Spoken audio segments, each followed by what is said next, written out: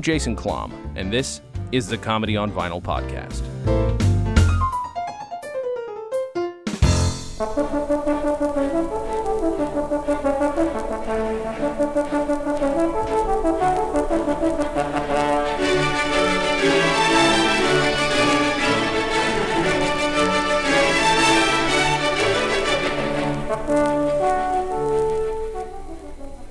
Well, welcome to Cynic's Choice, the best of the radio programs that I've presented in the Los Angeles area now for the last 7 years. I'm glad you can join us. I hope you'll enjoy this recording of British comedy and music, in which we're going to present some of the most popular pieces, some of the items most frequently requested on Cynic's Choice. I'm Brian Clewer, your host every Sunday for these radio programs, and I hope that now that you have a recording that you can play it frequently every day of the week. So join us for Cynic's Choice.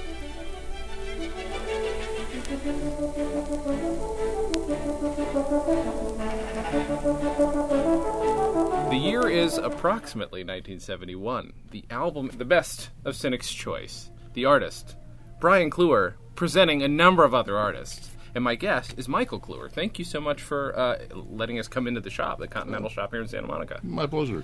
So this is a thing I know so little about. I'm here to explore. I love English comedy. This is a compilation of English comedy, English music. Your father had a show on local LA radio for 20 plus years, is that right? Closer to about 40. No. Really? Until 2005, I think. Wow, okay. Wow. So, but was it the same kind of thing? It varied slightly over the years. Mm-hmm. When he was on one station down in, it was broadcast out of El Monte, mm-hmm. He had two shows. Mm-hmm. One was Cynic's Choice, okay. And then followed by From London with Music. Oh, all right. Which basically dealt with old... the British big bands. Okay, that's awesome. That's wonderful. So what was it like? So we talked. What was funny is we're emailing back and forth, and then I didn't realize you're his adopted son. Doesn't change anything at all, but it does change, like, I guess, a little bit in terms of like how long you knew him, obviously. But yes. What was the influence? What was the household like with this incredibly? I mean, he's an Englishman. It was very useful. I mean, we got invited to all of the consulate parties. Basically, while the Conservatives were still in power during the Thatcher years. Right. John Major, and then we were sort of persona non grata with the Labour. Okay. When that change came into effect, as were a lot of the old. Sure. The old guard who'd been at all the parties. So we got to meet Charles and Diana. Jeez. Edward and Sarah. Wow. Prince and Andrew. We got to meet most of them. Yeah. I walk into Lowry's without a reservation and be seated right away. Jeez. Oh my goodness. That's crazy. It's quite useful. Did he so what was his point? What was his goal in doing Cynic's Choice? Radio was his true love. Mm-hmm. He started during his stint in the army with Radio Luxembourg. Mm-hmm. And then he was sent down to the Middle East and broadcast in Jordan. Wow. Tel Aviv, and so got around quite a bit. Mm-hmm. And then after his army years, he was in advertising. Okay. He'd gotten his degree at the University of London. All right. And his first job was at Rank. Mm-hmm. Great memories of the first day on the job, walking in the front door. As he was going in, behind him at the street was a limousine. And there was Gene Simmons being let out of her limousine. Wow. That is crazy. The female Gene Simmons. The female version. Yes. Right. Wow. And it was quite amusing when we moved down to Santa Monica 25 years ago. Mm-hmm. is at that point Gene Simmons was living locally, and she'd come in for her kippers and steak and kidney pies and things. And once again, he'd hold the door open for her. She became a very dear friend over the years. So was his when he started doing this show? Was it a matter of here's the stuff I really love? I just want you guys to hear it. Basically, it was always what's termed a vanity program. It never had a full sponsorship except for the shop, which was himself anyway. Sure. He after he left London in about 58 and moved to Canada. Okay. Thought it would be better weather in Toronto, but that didn't turn out to be as he'd planned. So he moved down to Los Angeles and stayed here.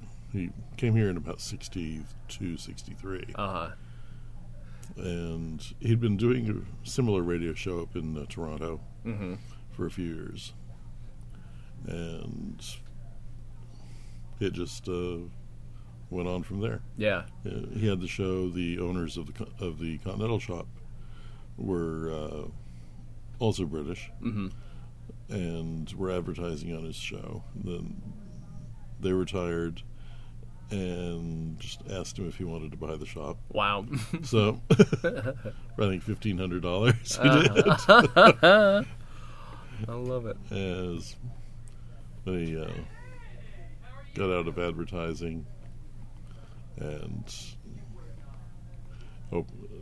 kept working in the shop, and then he also started the travel division of the shop, which at one time had about 20 people working in it. Really? Wow. It's acting like as an active travel agency? Very active, yes. Wow.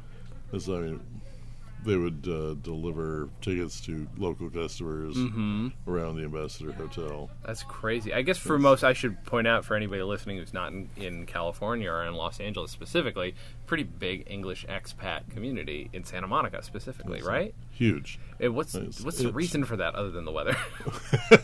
It was after the war. It was the brain drain on Britain with the aerospace industry. Yeah. So tens of thousands of Brits who were making planes during the war didn't have any jobs after the war.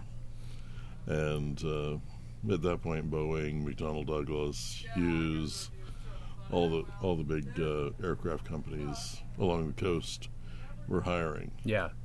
That's crazy. And so they all settled in Santa Monica. Yeah. So there, and I am surprised though, because I frequent these kinds of shops, that I had never been to this one. Like maybe just because it's not off of 3rd Street or something, and I just for whatever reason missed it. But it's first of all big shop. Yeah. You've got more variety than a lot of places. I love that it's been here for a while too. Like I just love that it's like we're lived in. Yeah. It's good. I love it. It's great. Have you? I mean, I sent you the MP3 of this, but have you heard that? Have you heard this through? Yeah. Well, I had gave me a copy of it back in '81 when we met. Played it many times. Yeah. I mean, it's very interesting because I think my expectation again, based on the cover, this is actually this art, I couldn't find the artist, but this art is on the website too, right? This gentleman, this very English gentleman with a hot foot. It's a mix of comedy and, of course, of music, of English music. So except for the opening and closing credits. Sure. Yeah. Right. Him doing his Mozart. Yeah. Which is great. I actually like. The interesting thing is too, if you listen towards the end, the very end, he said, he'd like it to be a series, and that would have been fantastic. We were talking about there's some so there's a Benny Hill sketch on here. There's not a lot of comedy for the folks that are listening in for that. I will play clips from it, but we have talked about Hoffnung before on the show, like the album that the Bricklayer story comes from, and then there's a couple other bits, including a Benny Hill sketch, which is seems he liked the body stuff. Like some of these are a little more over the top, and I love that. They were, yes. I mean, he was playing the Goon shows. Oh, that's great. With Peter Sellers, Harry Seacombe, Spike Milligan.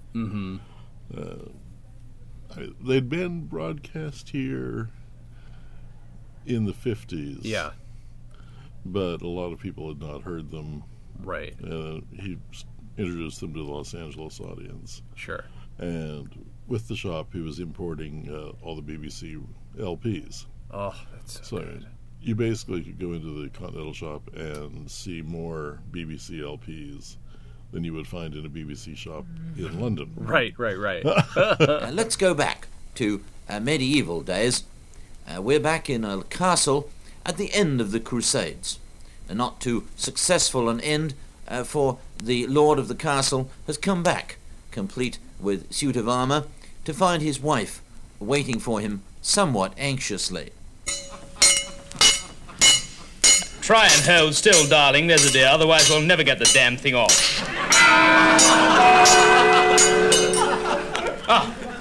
Thank God, that's probably the locksmith now. I'll go, darling. You sit down and rest for a moment. Good morning, Squire. You sent for me? Yes, thank goodness you've come.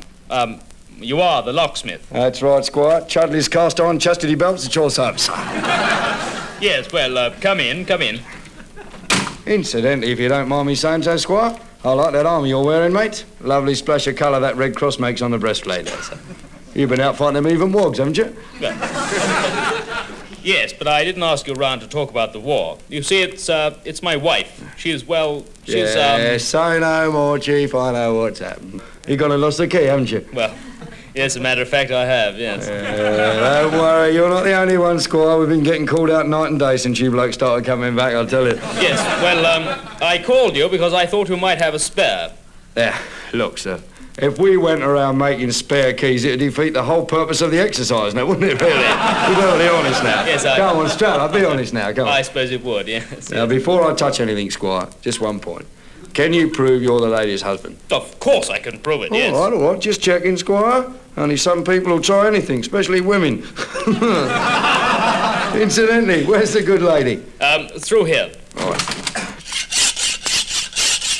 Darling, it's the man from the... Well, hey, caught in the act, eh? Having a go yourself there, eh, love? The majority of the videotape stock that we still have has not been released on DVD. That's crazy. So it still retains its value. Yeah, of course. For people who have the equipment. Mm-hmm. Or if it has been released on DVD, for some people who just like to watch 30 minutes of it at night and then hit stop and still have it in the same place rather than having to skip forward on their DVD player. That's so funny. I mean, it really served the community like that. Was that... Do you think his radio show was for that as well? Just serve the English folks? It was. Yeah. I mean, like I said, it was his first love, even more than his wives, I think, sometimes. But he had a personal record collection of, I have to say, over 2,500 albums. Oh my! They ranged the gamut from strict tempo dance music, the latest West End shows, and comedy. Yeah. There's a lot of very rare LPs in that collection. What happened to them? They're sitting in boxes. Oh my God! Oh, you probably saw the hairs go back on the back of my neck. Oh my Christmas! That's amazing. That's got to be a fantastic collection. It certainly takes up a lot of space. Yeah. Yes. No, I don't doubt it. It's just finding the time to sit down, organize it once again, and catalog it is difficult. Yeah. So this is like the love of an obsessive. It sounds like he's a bit of an obsessive. I mean, for one thing, having been at Rank and other things that he'd done in London, he personally knew quite a few of the people involved in the broadcasts. Okay, sure. He knew a lot of the comedians back in the 60s and 70s. That's great. And 50s. I remember one time we went to one of the Academy events, and Anna Lee the actress was sort of struggling to get up the stairs. And Brian just went over to her. She recognized him, and they just went up the stairs together. Yeah. Brian under one arm and helping her up. Yeah. Yes. And Gracie Fields and her husband came to the shop to visit him. They were staying at the Beverly Wilshire Hotel in Beverly Hills. And the shop at that time was at the Ambassador Hotel. Okay. Gracie and her husband, who were about 80 at the time, walked all the way from Beverly Hills down Wilshire in the summer. Oh, no. To the Ambassador Hotel. Wow. And then walked back. Well, that's... Yes. They wouldn't take a taxi. That's so funny. That is. Did he? I know you did say earlier that that some of the he would sell the records out of the shop, right? Yes. And he'd obviously sold BBC records too. So was it like? Was it a matter? Did he have like the English stuff cornered for a bit? Were there any other shops? Because I've never seen that kind of stuff in the other shops. We were the only ones with the records. Okay. And then when videotape first came out, he was bringing them in from the UK. Yeah. And we were the first with video, and only with videotapes. The other shops in town, the first was Tudor House, which closed about 4 years ago. Yeah. They were started down here in Santa Monica. Their specialty was their tea room and a small grocery. Right. And then the King's Head, which is attached to the pub. Yes. So their specialty was finer giftware. So Right. We each had our grocery and then a specialty. And one specialty. That's good. It kept relations fairly friendly. Sure. No, I don't doubt it. Do you know why he called the show Cynic's Choice? I do like that he ends it by saying, in a world of, I don't remember exactly how he put it, a world of idealism or something to that effect. Make sure sentimentalism. Make sure that you stay in a cynic. In a very sentimental world. Yeah.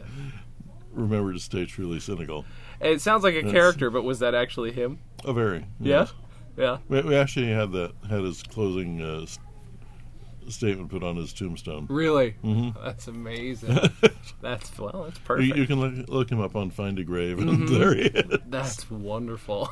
So was that like? I think that's the thing, is like the American perception of cynicism is a little very different from what the English perception of cynicism is. So what was that to him? What was that? What was it? How was he a cynic? I honestly don't think he really was. Okay. It was that side of him was a little bit put on for the show. Sure. And customers. Okay. But, Yeah. I mean, he'd have given the shirt off his back to you if it came down to it. Sure. But he was a great lover of all things British, and so wanted to promote what he thought was one of the best aspects of British culture, which was the comedy. Yeah. Especially at that period. Yeah. I mean, they were worlds ahead of what was coming out of the U.S. For sure. Yeah. Stand-up, TV, radio. Was it a matter of, if you hung out with him, was he playing this stuff? Like, would he be like sit you down and have you listen to a record, or what? Or no? Oh, yes. Yeah? Yes. His brother, Colin, his youngest brother, would ship over the latest shows. I mean, like when Cats opened in London, a week after the LP came out there, Brian had it in the shop and was playing excerpts from it on the show.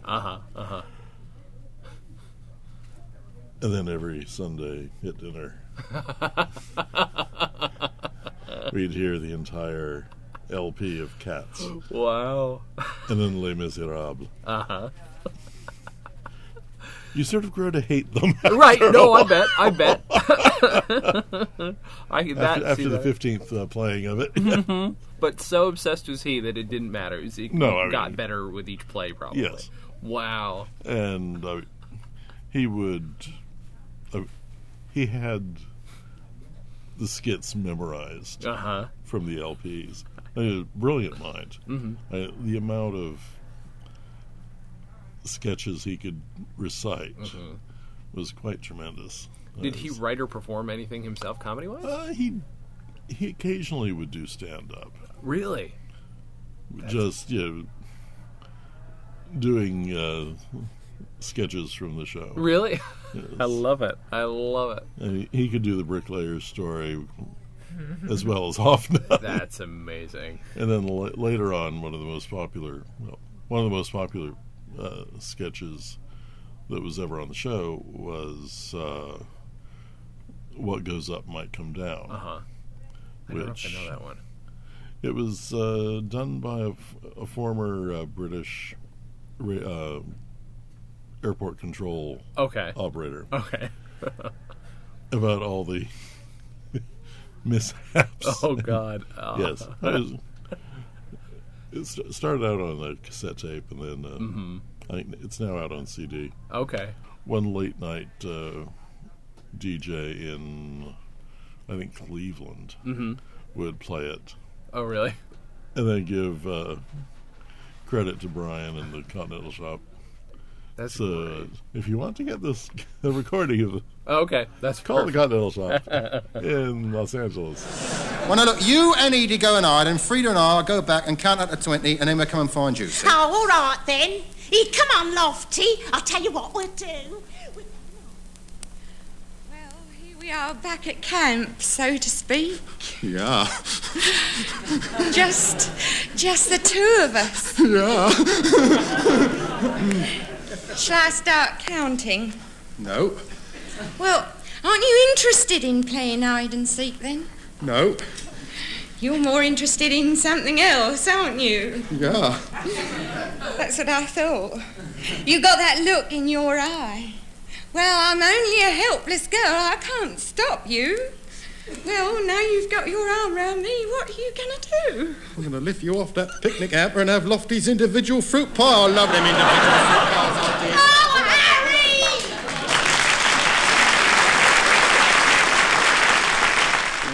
Where else did the show play? It was just basically Los Angeles. Yeah, it was? Okay. And when I first met him, he was doing it on KFAC, which at that time was the local classical music station.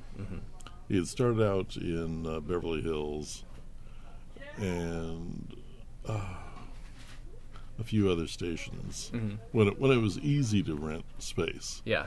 Especially on a Sunday morning when everybody was in church. Right. Which in the 60s, 80% of the population was. Sure.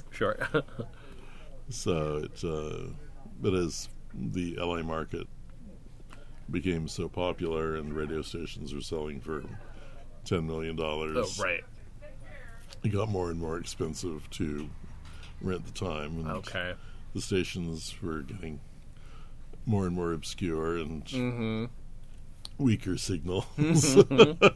You know what's interesting is like I would love to know like who heard the show in terms of like it was probably mostly English people listening, maybe, but I bet there were a lot of people there were a lot of Americans. Yeah, like I bet he exposed a lot of people to some comedy that I take for granted. Oh, he did. Yeah, I remember. And over the years, we'd hear from customers who had one of them had recorded every single show since he first heard it back sometime in the 60s. Yeah.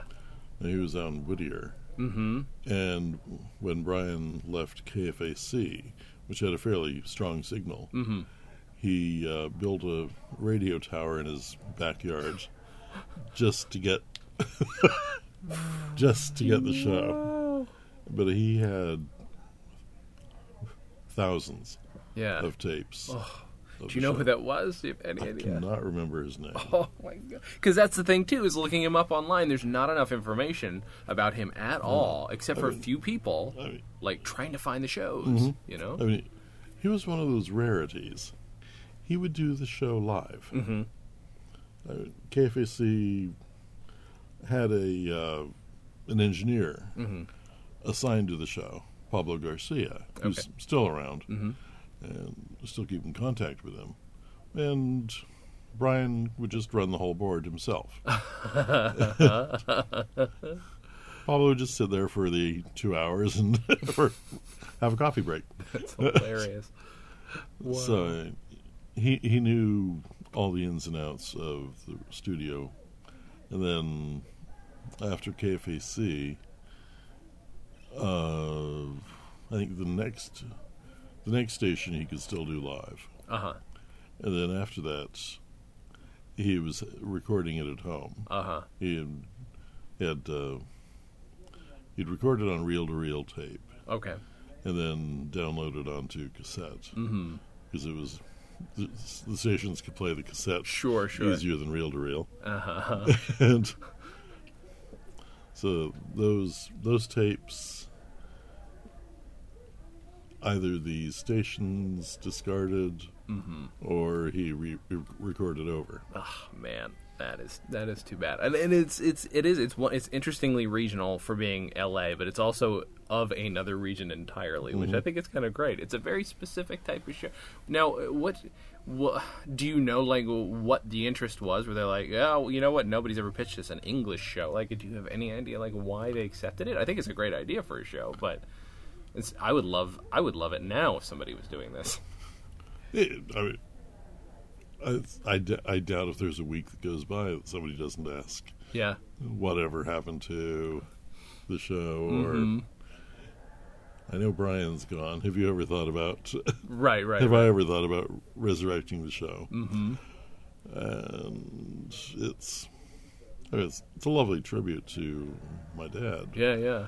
But it would be a difficult thing to start up again. For sure. No, it would. It would. You could do it as a podcast, but that doesn't necessarily mean it would be easy. Right. You know, podcasts are not the easiest. Well, I lie. The way I do it, yeah, they're pretty simple. But do something like that where it's very carefully curated that's the thing. That's a lot of work. Other than the work, I mean, you have to make sure that whatever media one uses to broadcast has the proper licensing, right, and pays the fees. Yeah, that's the hard thing too. I was just thinking of the math of it. Like, that's a lot of years to be putting out a clip show of sorts, you know. So now, would he ever do the same thing he did with a musical, but with like a comedy album? Would he make anybody sit and listen to comedy? Once in a while. Or was that more of a thing for him, do you think? It was more his thing. Yeah. I mean, because we could always listen to the comedy albums. Sure. Okay, so he was when it was the musicals, you know, it was something new and different. Did he expose you to any English stuff that you didn't already know about? I mean, I don't know what your exposure to English comedy was before you met him. I would say so. I mean, the Goons were a little bit before my time. So got to hear those from him, and Tommy Cooper,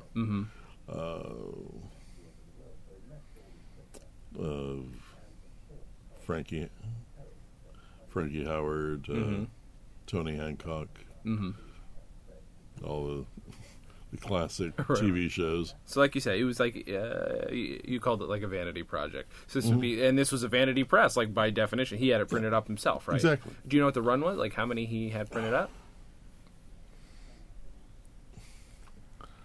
Oh, probably about. I think the minimum he could have done was probably 1,000. Right, that's what I would have assumed. That would explain why they go for so much online. They're actually, they're not necessarily easy. I lucked out, like I said. I got this at a library sale in a box for $3. You know, I got a $3 box of records. Yeah, I know. I just saw one on Amazon for $35.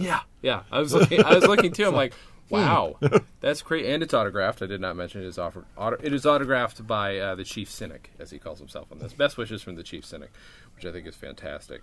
I think the autographed ones, the last time one I saw was in the $70 range. Really? Jesus. Wow. Did he ever think about? Okay. Do you know if he ever thought about either doing other editions of this or putting this on CD or anything like that?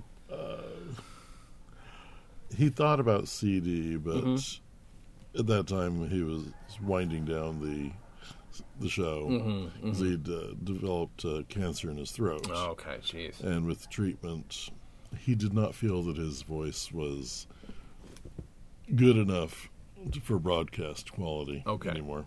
Yeah. So it was costing about $48,000 a year to rent 1 hour a week.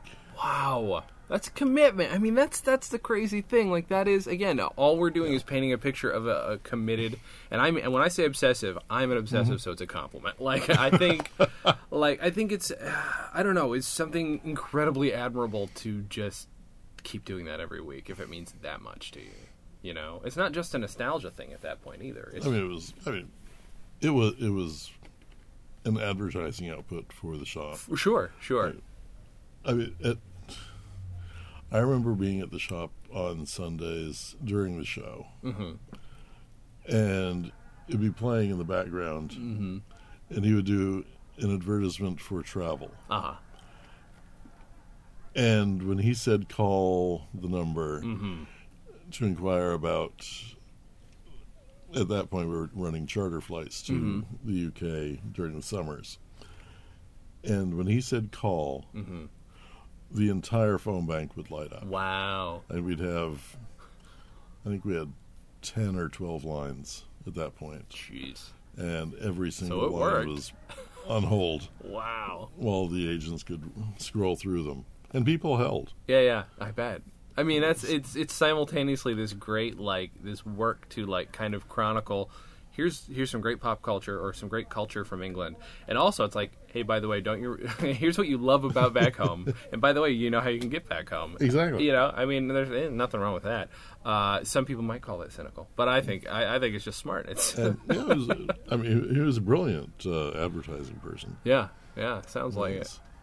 And then when he was getting into travel, he was working for one of the big travel operators back in the 60s. And so he'd take 50, 60 people down to Buenos Aires. Wow. Along with one other agent, and they'd have a great time. Yeah, I bet.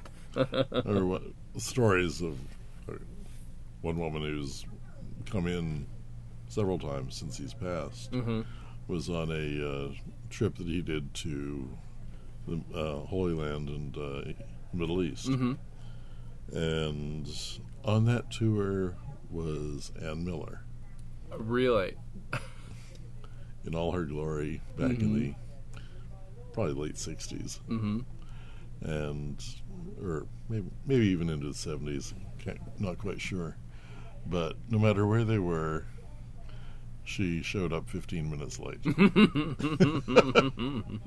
Perfectly coiffed, made up. Of course. Dressed to the nines. Never wore the same outfit twice. That's funny. And wow. Getting off the plane, she was always the last one. Descending the stairs while everyone waited. Of course. Oh my God, that's perfect. About 10 pieces of luggage. Now there are many families of title and a great position of esteem in the United Kingdom. One of them is the family of Lord Oxshott. You might not have heard of Lord Oxshott. Perhaps after this next recording you will have more respect for this family of ancient title in Britain. Yes, my name is Lord Oxshott. I shall never forget that day. It was a cold winter's night in the summer of '47. It had rained all day and I was bailing my room out. I worked fast, spooning the water into my drinking mug. A dear little thing with rabbits painted on it. My mother had given it to me on my 21st birthday. I wondered how she would take the news of my engagement. I know I must tell her soon, but I didn't want to upset her. And Father, what would he say? How would I break it to them? I decided to go down to my father's study and tell him now, this very minute.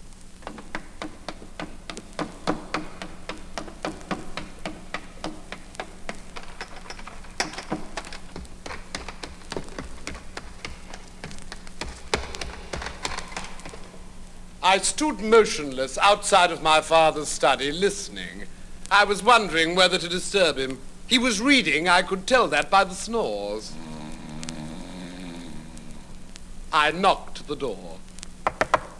Yes, who's that? It's me. Oh, come in. Ah, Jeeves, I was just going to ring for you. Father, I'm not Jeeves. It's me, your son. Don't answer back, Jeeves. Go and tell my son I want to see him. Yes, Father.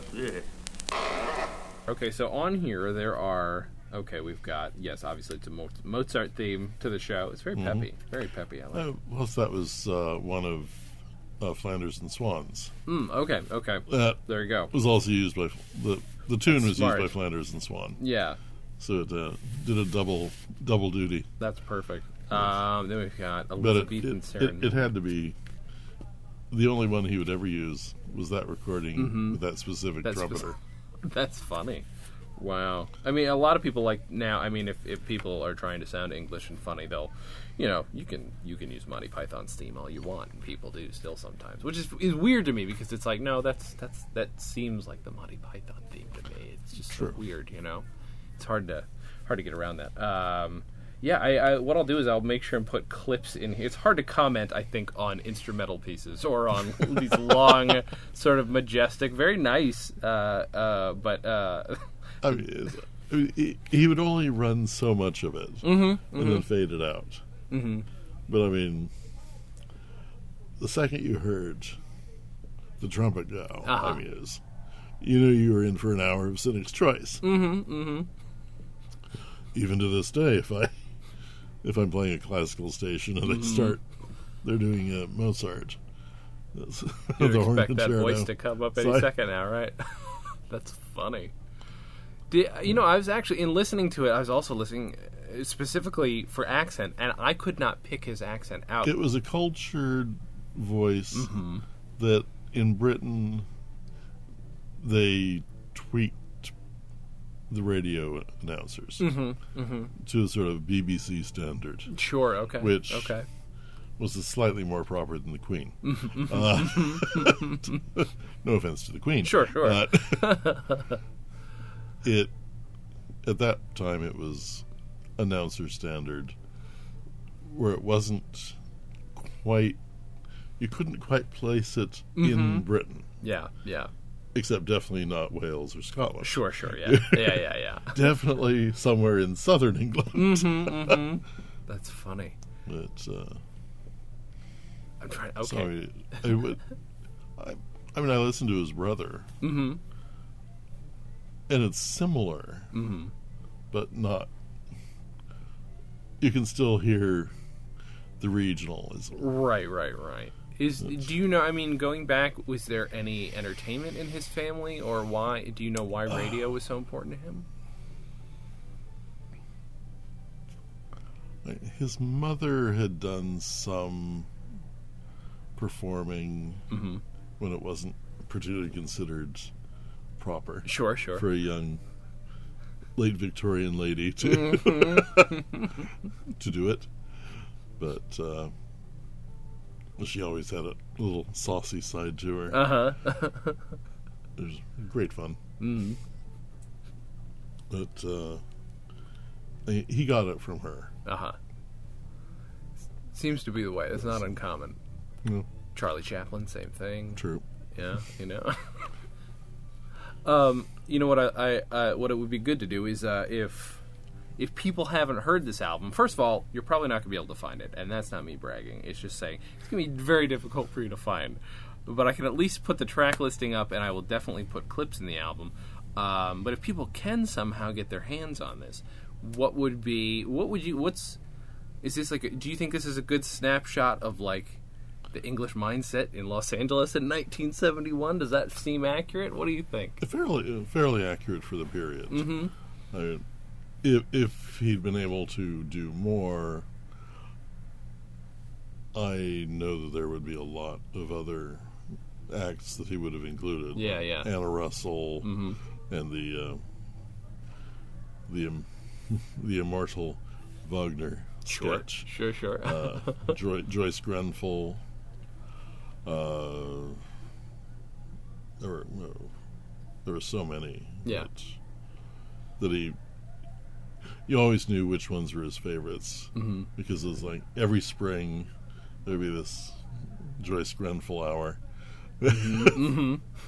with all of her little school children. And then another little song about spring is springing with little boys' pimples popping. You know, it was, I've been trying to find that album for years, ever since. And even when he was alive, he couldn't remember which one it was. Really? On. That's hilarious. And then there were the Talented Sheep. What is that? I don't know that. Oh, they were the singing sheep. And you would just hear this bawing of a tune.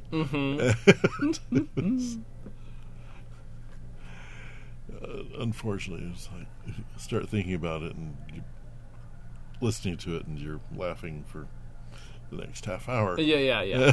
Uncontrollably. That's amazing. I mean, there were so many great shows.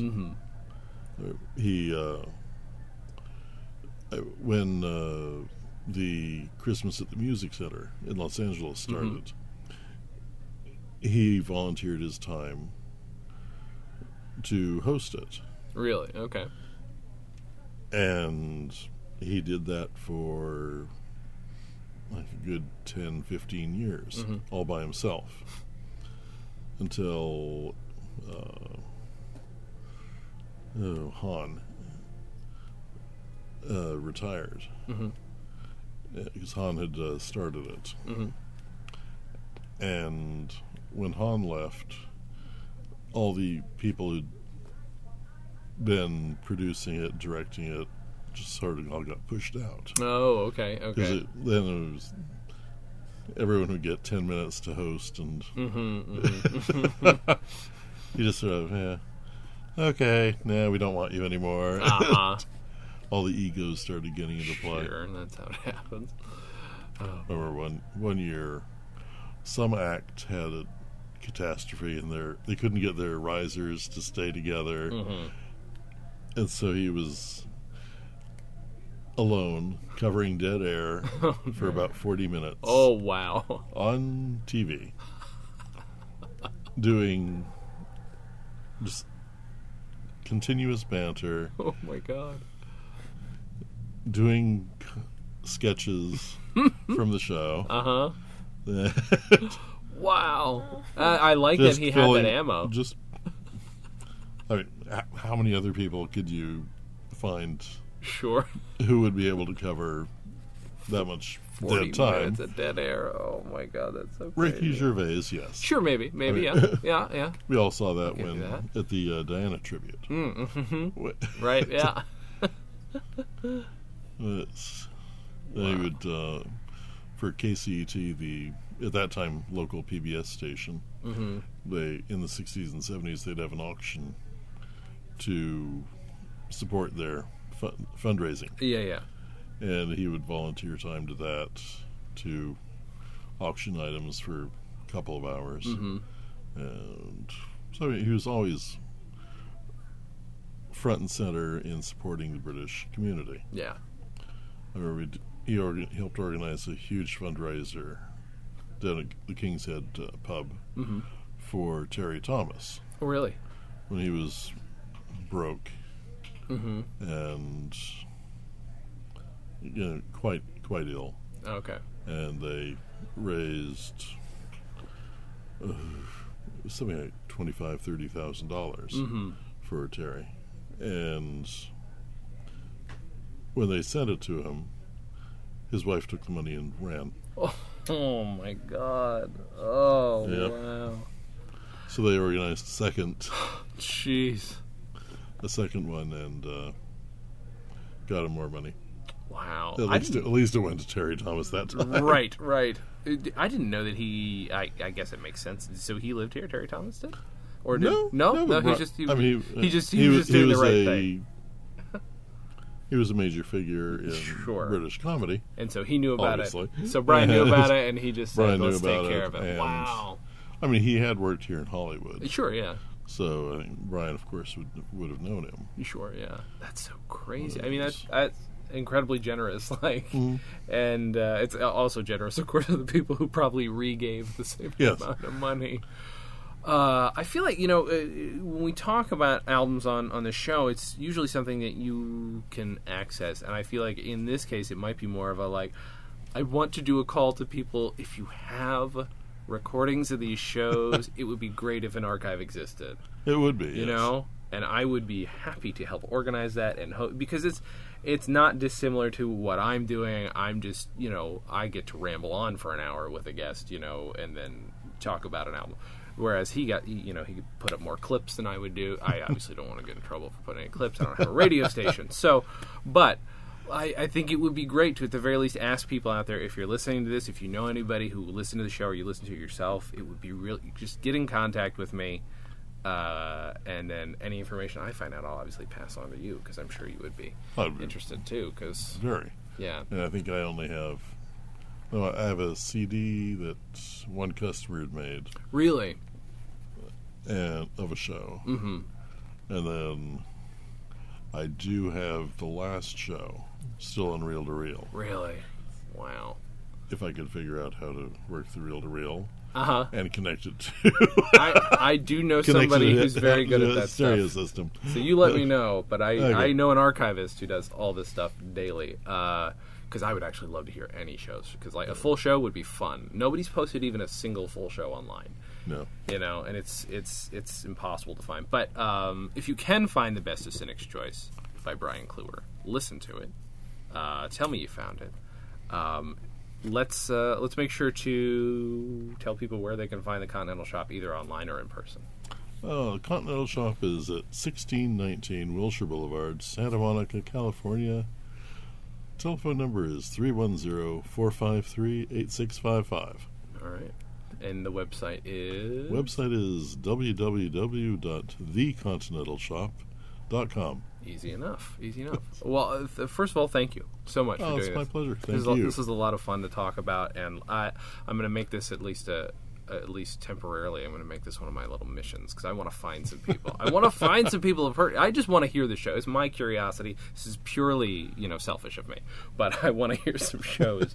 Yes. Thank you guys for listening very much, and as always, have a good thing.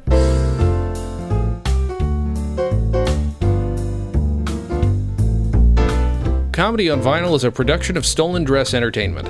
It is produced by Mike Warden and is hosted and edited by Jason Klom. Our theme song was composed and performed by Richard Levinson.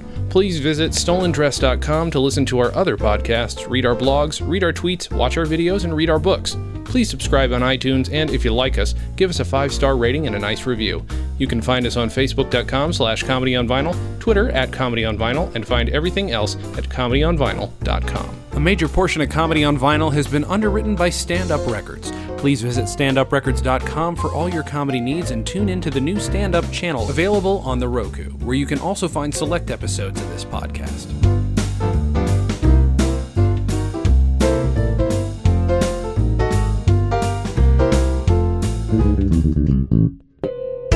Oh, hi, I'm Jason Klom. Gazizza, I'm Alan Rickard. Your last name is Rickard? And we are the hosts of Dispatches from Port Awesome, a news radio podcast. This is Jason again. I host the well-reputed... Reputed. This is Alan. Reputed Comedy on Vinyl podcast, as well as some others. Alan, though. I've been on some podcasts, also I'm an actor, and have been for nigh on several years. The important part, though, is that while we're close friends, we found a bond when we discovered that we both loved the greatest sitcom of the 90s. Possibly of all time. I won't refute that. The podcast will go through the entire series, from episode 1 to episode 97. We'll be talking with other fans of the show, people who worked on the show, and you. That's right. You can email your questions about the show, and I'm not kidding here, to freakzilla@scopenet.com. That's right. We'll either try to get the answers for you ourselves or direct from the people who put the show together. It's a dream come true. You can also call and leave a voicemail for us at 646-801-WNYX. If it's relevant or funny or even stupid, as long as it's news radio related, you have a good chance of it getting played on the show. Dispatches from Fort Awesome, a news radio podcast. All of this talk of aged lunch meat and ghosts has made me peckish. Equally dumb closing quote. God damn it, Alan. Sorry. That's in parentheses. I shouldn't have actually said that. Please subscribe to Dispatches from Fort Awesome on iTunes, give us a 5-star rating, and write us a review. It helps. You can find us on Facebook, Twitter, and Instagram at WNYX News Radio.